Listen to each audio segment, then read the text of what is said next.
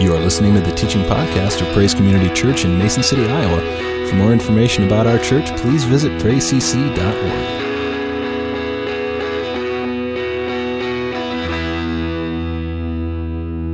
Well, I'm going to invite you this morning. We're going to kind of just stand together, and we do this sometimes, haven't done this for a while, and we're just going to kind of start this morning. Do you have that, or? Okay, there it is. Let's just go ahead and we're going to just read this together. We proclaim to you the one who existed from the beginning, whom we have heard and seen. We saw him with our own eyes and touched him with our own hands. He is the word of life.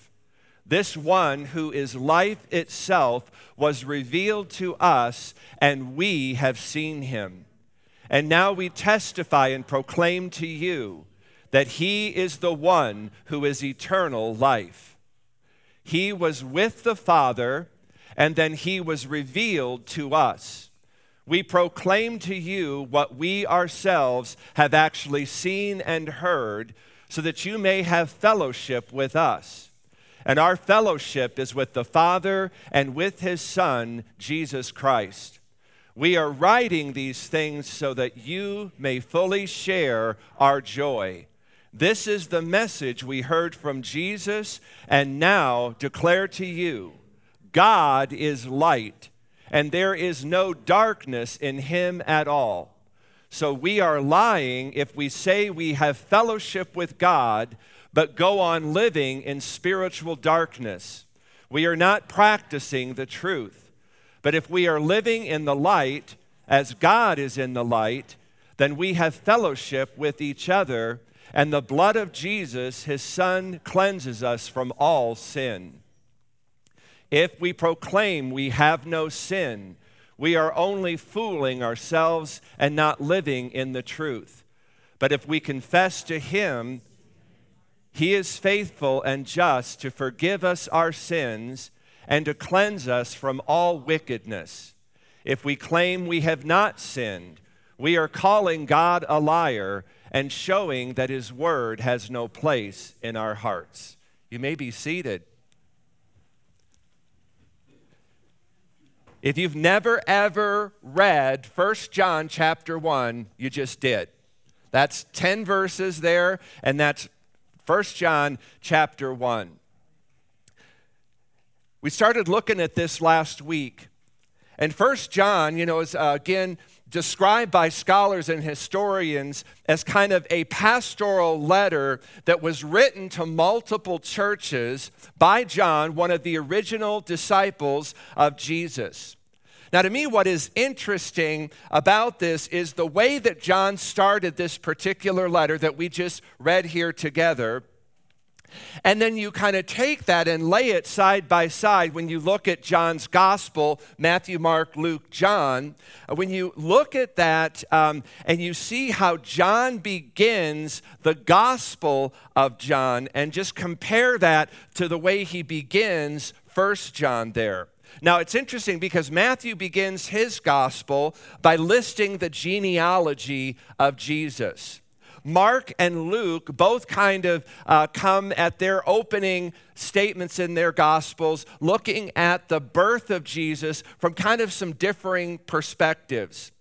John's gospel is unique in that it kind of begins a lot like the way it begins there in 1 John. John chapter 1 begins this way. In the beginning was the Word, and the Word was with God, and the Word was God. He, Jesus, was in the beginning with God. All things came into being through him, and apart from him, not even one thing came into being that has come into being. In him was life, and the life was the light of mankind. And the light shines in the darkness, and the darkness did not grasp it. This was the true light coming into the world, enlightens every person. I want to just stop there for a moment. What John is saying there is that this light, this life that has come among us in Jesus enlightens every person. every one of us in here have received, we have been given light. To be able to see, to be able to know God, to be able to receive all that He has for us. There is not a person on the face of this earth that has ever lived, that's living today, that will live in the future. There is no one to whom this light has not been given in some measure. Every person. Part of our job is to do whatever we can do to just encourage, to stoke, to speak into, to do whatever we can do to cause the light that has been given to every person to get brighter and brighter. And so again, it enlightens every person. So I'm talking to a room full of people who have been enlightened here this morning. And again, we may have varying degrees of enlightenment here this morning. And again, some of that is just partially our response to what God is doing, what God is offering, what God is revealing. When we respond to that, God gives more. And so every one of you here this morning are enlightened. That's the great news. And then he jumps down in John 1:14, and the Word became flesh, and we beheld His glory. Glory is of the only begotten of the Father.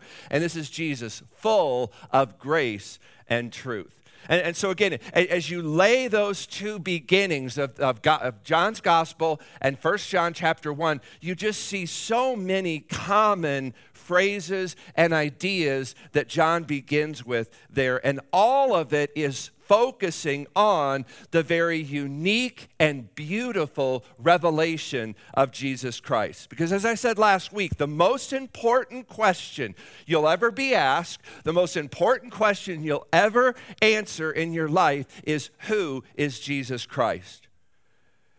And since the birth, the life, the ministry, the death, the resurrection of Jesus Christ, that question has been debated in every generation. It was even a question Jesus once asked His disciples in Matthew 16. It says there, when Jesus came to the region of Caesarea Philippi, He asked His disciples, "Who do people say the Son of Man is?" Well, they replied, "Some say you're John the Baptist, some say Elijah, some say Jeremiah, or one of the other prophets." And then Jesus asked them, "Who do you say that I am?" And Simon Peter answered, and he said, "You are the Messiah. You are the Son of the living God." And I love Jesus' response. He says, "You are blessed, Simon, son of John, because my Father in heaven has revealed this to you. You did not learn this from any human being." Now, like Peter, every one of us has to answer that question. Who do you say Jesus is? And like Peter, for any of us to answer like he did, if you were to say, "I believe that Jesus is the Son of God. I believe He is the Messiah,"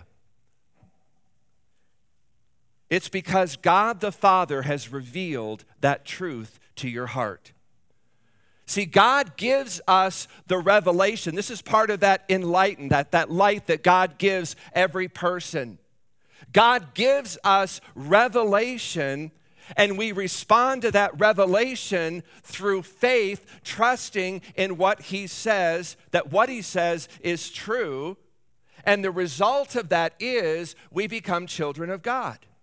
So there came a day where I received revelation that Jesus Christ is the Son of the living God. I was given that revelation, and my faith responded to that revelation and said, "This is who Jesus is. I believe this is who Jesus is. I believe this is who you have revealed Him to be to me." I just responded by faith, and in that I was born again.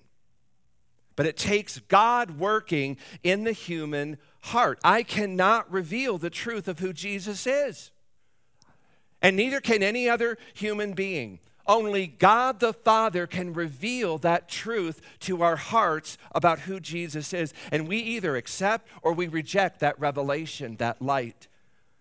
Now, I can preach and I can teach what the Bible says about who Jesus is, and God does, and he will use that to give revelation, to bring light, but it takes God the Father working in the human heart to reveal the truth of who Jesus Christ is. And again, when we simply unite our faith, we attach our faith to that revelation of who God is. In that moment, we then become sons and daughters of God. And again, that's why the debate rages for every generation, because there are a lot of people out there that do not know the truth concerning Jesus Christ because they have not received or they have not taken that revelation that God's given them and responded. They've rejected that, and they've kind of gone with their own belief, their own understanding of who Jesus is. And then these false prophets, they go out and they begin false teachings, and they're misleading many, many people. And this is happening in churches all across the world today, just as it was happening in the churches there that John is writing this gospel to. And we talked about that last week.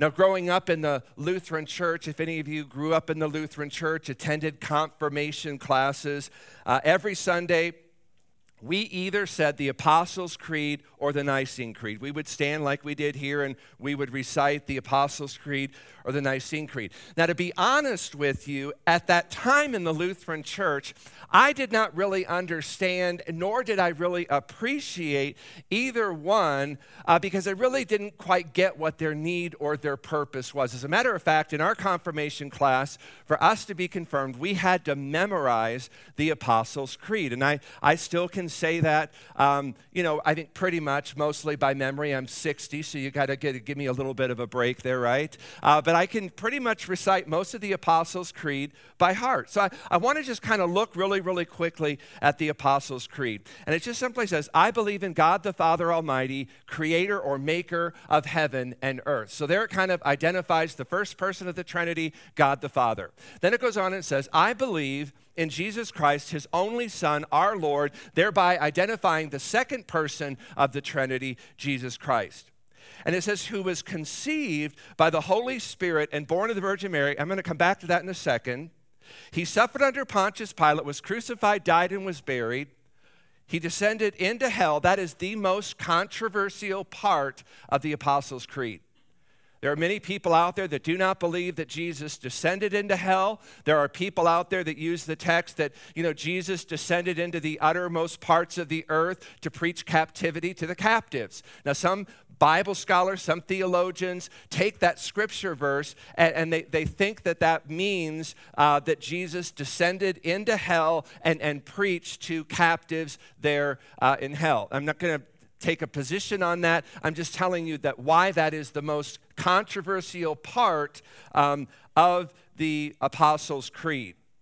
We know that when Jesus died, we know that his body died, his spirit, his soul was very much alive, and I believe Jesus did things during those 3 days that his body was dead. Now, we don't know the full extent of that. We just know Jesus was doing things those 3 days. He wasn't just dormant, he was doing things. And so the scripture says one of those things was that he descended to the uttermost parts of the earth and he preached captivity to the captives. Now, again, we don't know what that fully all means. We just know that's part of what he was doing.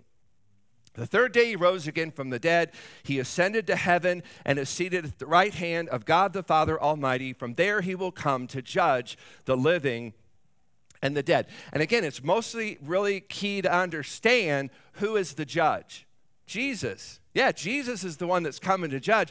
A lot of fear that we have about God is that God's going to be the judge, that God the Father. Not at all.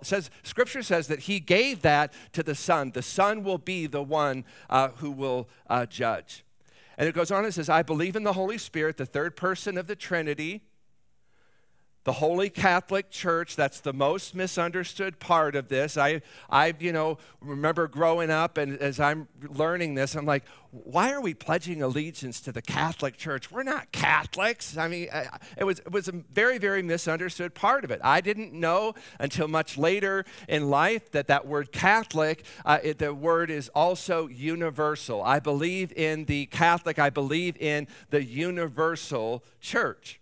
The communion of saints, the forgiveness of sins, the resurrection of the body, and life everlasting. Amen. Now, the Apostles' Creed is named this not because the apostles actually wrote this as early historians thought, but rather it is a brief summary of what the apostles preached and taught. The Apostles' Creed is kind of a simplified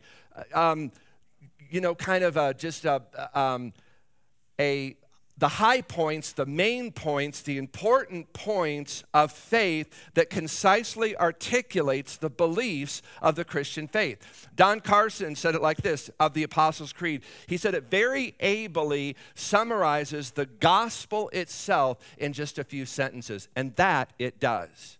The Apostles' Creed was very, very helpful because oftentimes what we lose sight of is the early church had no written or agreed upon creeds of exactly what the Christian church believed. And so that would maybe vary from church to church, from city to city, from believer to believer. So the Apostles' Creed was the first creed that really kind of took and said, here's what the big major points that we would agree upon as to what the Bible teaches.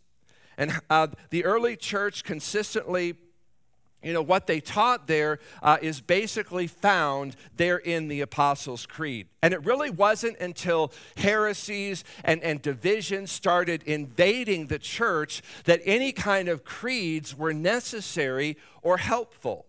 As a matter of fact, Bible scholars and historians believe the Apostles' Creed appears to have been written in part to to refute the teaching of Gnosticism, which we kind of talked about at great lengths last week. So, for example, the Creed states that Jesus Christ was born, suffered, and died upon the cross. Now, again, that statement in and of itself goes completely against the teaching of Gnosticism, which taught that only Christ appeared to have a physical body. He was really just a spiritual being, but he was a spiritual being in such a way that if you were to look at him, you would be convinced he had a physical human body, but he really didn't. That was kind of one of the teachings of Gnosticism.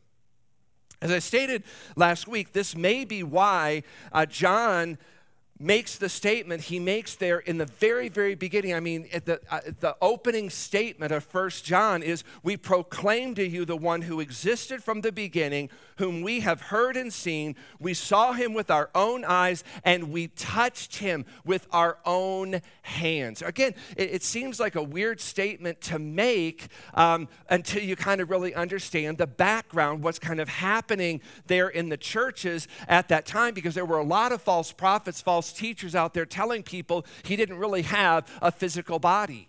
And John's refuting that, and he's saying, no, I can tell you he had a physical body. I touched him with my own hands, as did many of the other disciples. So John is refuting this Gnostic belief in this statement. Now, as I stated last week, these Gnostic beliefs and teachings, they were infiltrating, they were impacting the church, the New Testament church, and many people were being led astray by these false teachers, these false prophets, and they're being led out of these New Testament churches. And we talked about this last week. If you could just begin to chip away at the foundation of people's beliefs, such as, Jesus didn't really have a physical body, but just a spiritual one, that people would begin to question other biblical truths as well. For example, I said, if Jesus didn't have a physical body, and if he didn't have a physical body, then how could he be physically present on the cross? How could he die upon the cross? And if Jesus didn't really die physically on the cross, was his blood really shed? And if his blood really wasn't shed, is there really forgiveness or atonement for sin? So again, you begin to see how if you can begin to chip away, to question one belief, it kind of starts impacting, and it just kind of starts this domino effect that it begins to cause you to question and to doubt other beliefs as well.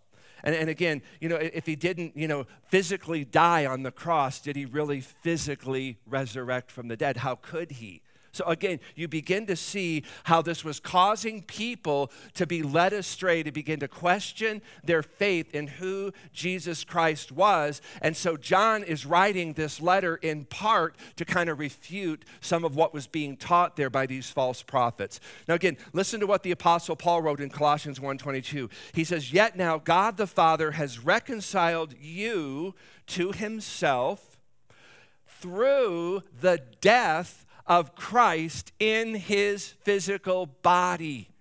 Now again, John's not just, picking words. He's very intentional here, because just as John was confronting this Gnostic teaching, I'm sure that there were Gnostics in Paul's day, in the churches and the areas that Paul was ministering. He's probably confronting the same doctrine. And so he kind of says there that he talks about the death of Christ in his physical body.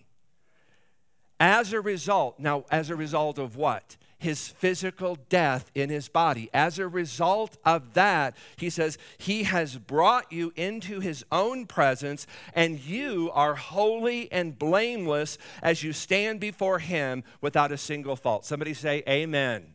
Amen. That's who we are. And again, that is all done because of the physical death of Christ upon the cross. Now again, think of the theological, the spiritual impact that this would have if Christ did not experience physical death in his body. Are you really holy and blameless and stand before him without a single fault? And again, this is what the teaching of the false prophets was really designed to do.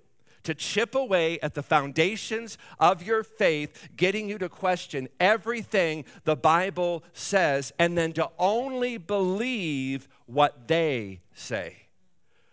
And again, this is why the creeds were established and were so important. And the Apostles' Creed was so crucial because it served as a reminder to the New Testament churches, to the early Christians, the fundamentals of the faith. And they served as an anchor that would help to keep people grounded in the most important truths of the Bible and to correct any heresies that were sure to pop up. Let me just go back and just say, I remember when Janie and I were in seminary one time, there was a German philosopher who came to teach at the seminary. And I remember his name was Wolfhart Pannenberg.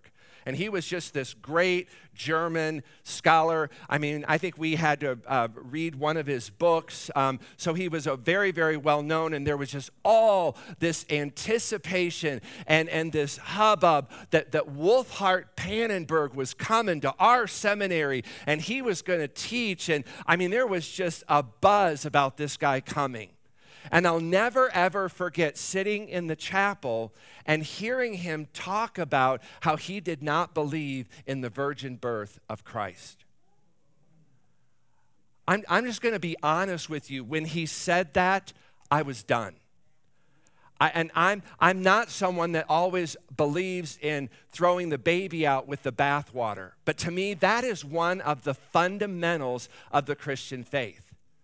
Because to me, when you start thinking about, okay, if he wasn't born of a virgin, what are the implications of that?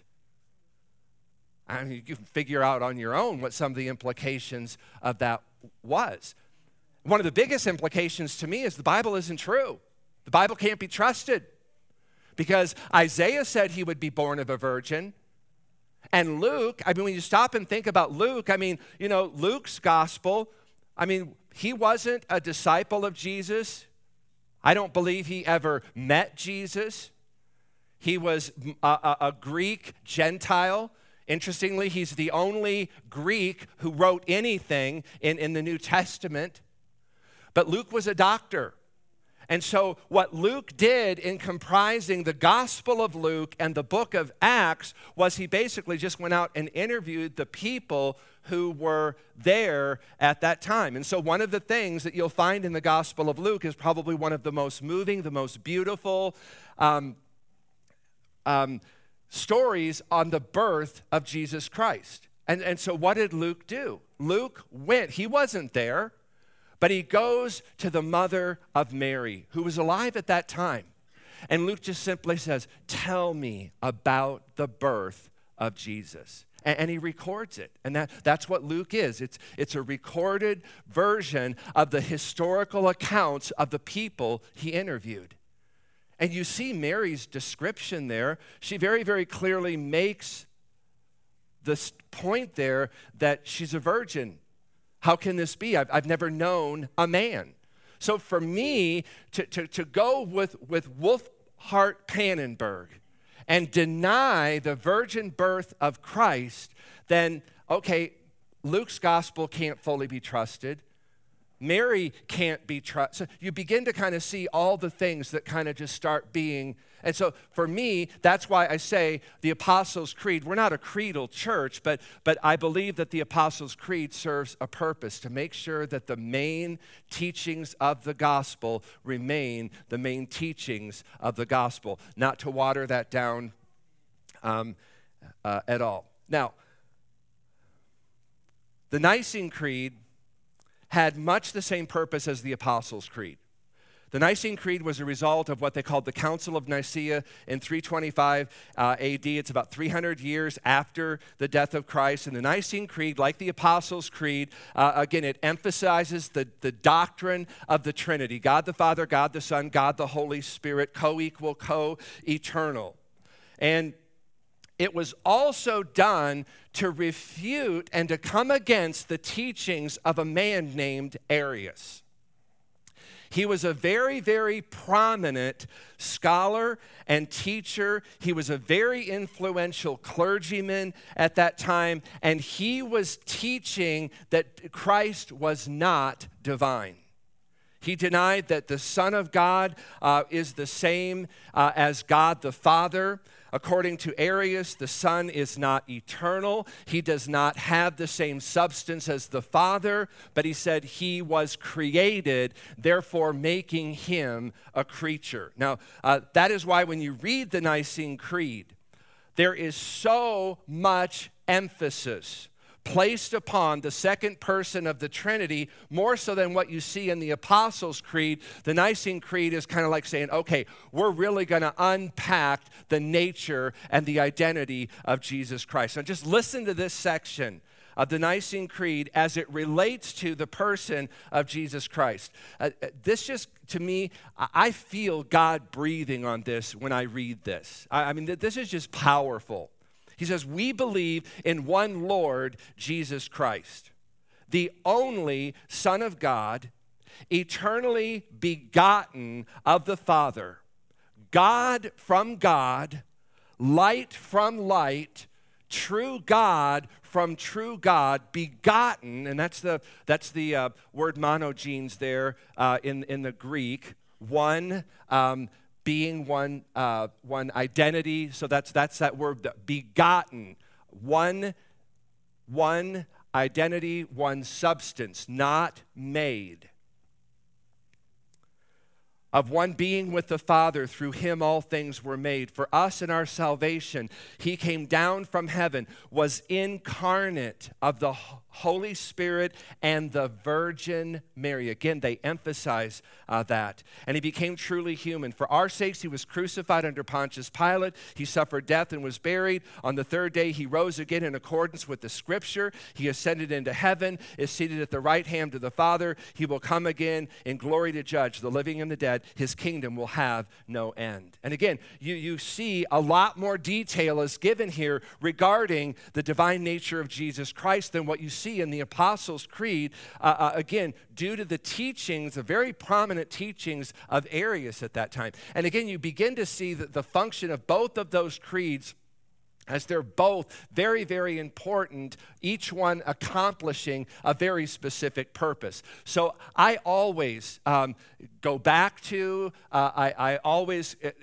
have copies of the Apostles' Creed, the Nicene Creed, because again, it's like that North Star. It's the anchor. It's part of what keeps the church from getting into heresies. If anything begins to infiltrate or come into the church that goes against this, I know that is not right. I'm able to put that up against the Nicene, the Apostle Creed, and say that is not biblical. That is false teachings. Those are false prophets. So to me, these creeds are just as important now as they were the days that they were written, because again, they both set forth a very simple, a very straightforward summary of not only what the Bible teaches, but also the essentials of the Christian faith that churches and denominations have relied on for generations. It helps keep the church on a solid biblical foundation, as well as keeping us safe and insulated from false prophets and false teachings. Now, let me just kind of bring 1 John chapter 1 to a close. John begins to address another very strange teaching that was found among the Gnostics. And that was the claim that not only is there this blazing, this pure, this brilliant light in God, they acknowledged that, but they said there's also kind of this very deep, deep darkness in God, and they believed that it was the responsibility of the Gnostics to walk both in this bright, this brilliant light of God, and to also walk in and to embrace the darkness of God. And again, the ramifications of this belief was it's all right to sin. As a matter of fact, as a Gnostic, we're obligated to sin to some degree in order to experience the deep darkness that was alleged to be in God. So not only do we want to experience and walk in the light, we want to experience and walk in the darkness of God. And to a Gnostic, both of those were important. And it may be in part why Paul kind of says in Ephesians 5:18, do not be drunk with wine, which leads to debauchery, but be filled with the Holy Spirit. So again, he's advocating again against that darkness of drunkenness, and he's advocating the light of walking in the fullness of the Holy Spirit. So to the Gnostics, to fully know, to fully experience God was to walk in this bright, brilliant, blazing light, and also to walk in this deep darkness that was found in God. And so this is why I believe in part John responds to this belief there in 1 John 1:5. He says, this is the message we heard from Jesus and now declare to you. And again, you think of all the messages that they could have proclaimed at this point. I mean, Jesus taught a lot, but look at what John kind of highlights here. He says, declare to you, God is light, and there is no darkness in him at all. So we are lying and you are lying if we say we have fellowship with God and we go on living or experiencing that spiritual darkness that we proclaim is in God. If we say we have fellowship with God, but we go on living in spiritual darkness, we're not practicing the truth.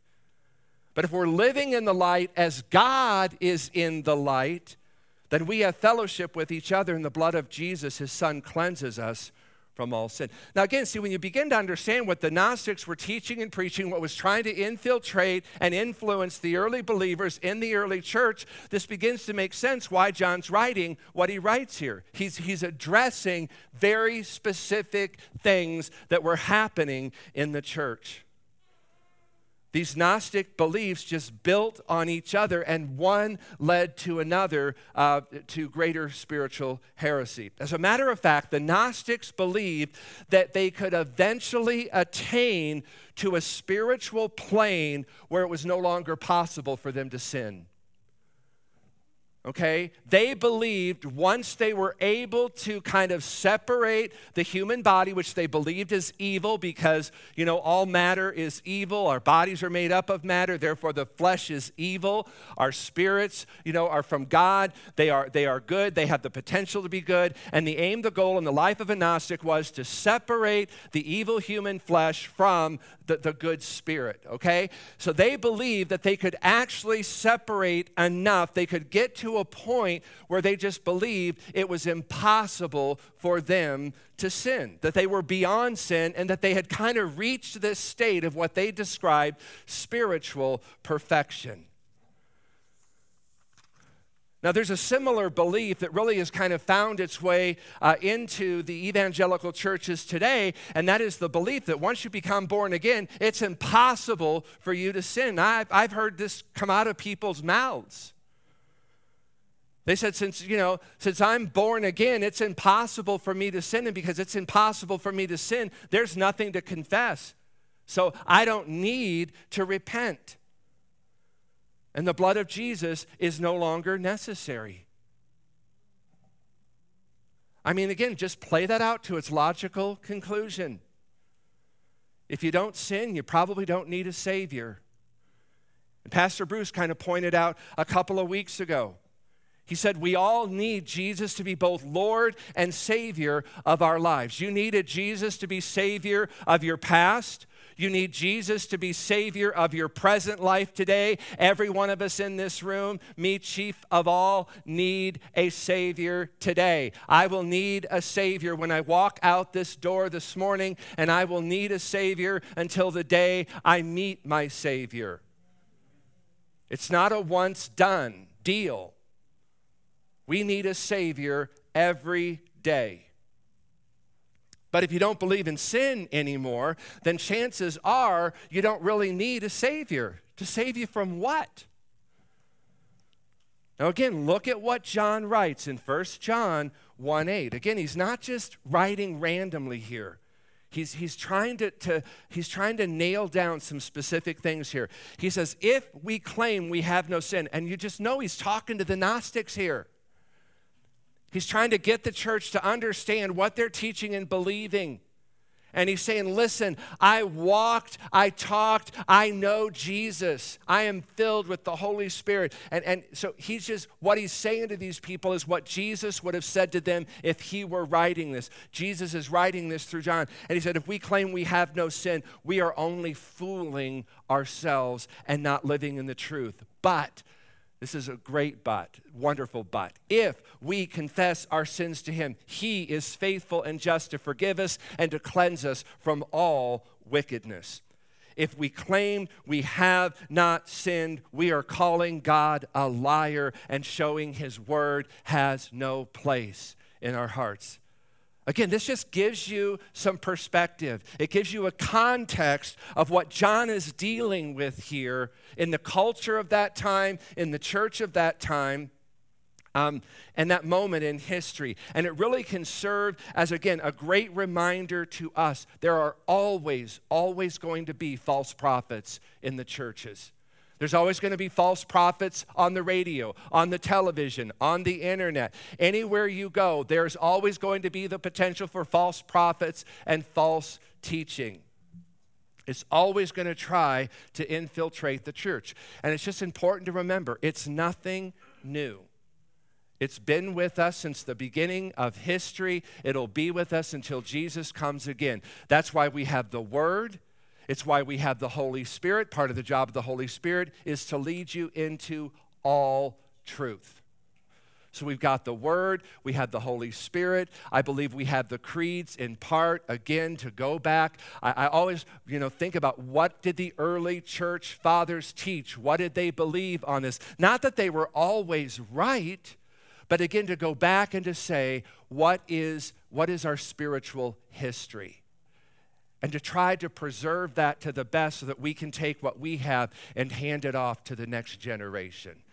So we're going to pick up with 1 John chapter 2 next time. So we just encourage you, read that. And we're just going to spend some time, again, talking about that because John has just some wonderful, very, very encouraging words in that 1 John letter. We're going to get to that. We're going to kind of unpack that and hopefully, again, really begin to understand and appreciate and experience all that John had. I love that one part in there where he talked about, we are writing these things to you so that your joy may be full.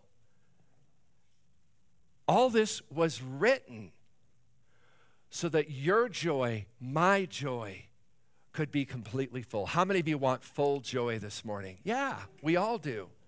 And it's here, and we're gonna see that, and we're gonna discover that, we're gonna experience that, and we're just gonna walk in that together this morning. So, Father, we just again thank you for your word. We thank you, Father, that again these things were written for our instruction. These things were written to teach us what is right, to teach us what is truth, to be able to follow you. And so, Father, this morning we just pray, Lord, that you'll continue to teach us, to train us through your word.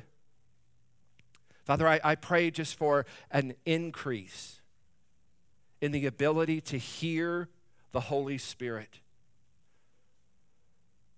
That, God, you would just take that volume dial and, God, you would just turn it up louder and louder, God. That we can hear you.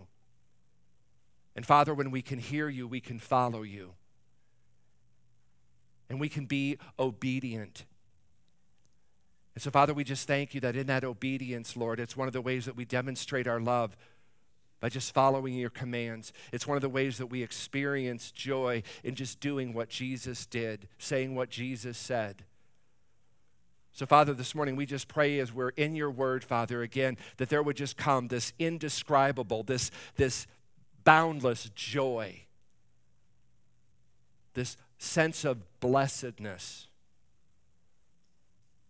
of what you're saying to us through your word. And again, Father, we just thank you for your power, your presence here this morning. We ask, Father, that as we go forth from this place this morning, that as we gather together downstairs to just again enjoy the food and the fellowship, Father, we pray that you'll bless the food that we're about to receive to our bodies. We pray, Father, that you'll use that to bless, strengthen, and nourish us. And Father, I pray that you'll bless our fellowship, that you'll help us to grow stronger in unity, that you'll help us to grow stronger in oneness that comes from you. Again, we just thank you for this opportunity of fellowship. We again thank you for this time of worship and the word, Father. We pray you'll use it, again, to just bless us, to grow us more and more into the image of your Son, Jesus Christ. And again, we thank you for all of this. And all of God's people said, amen. All right. You are listening to the teaching podcast of Praise Community Church in Mason City, Iowa. For more information about our church, please visit praisecc.org.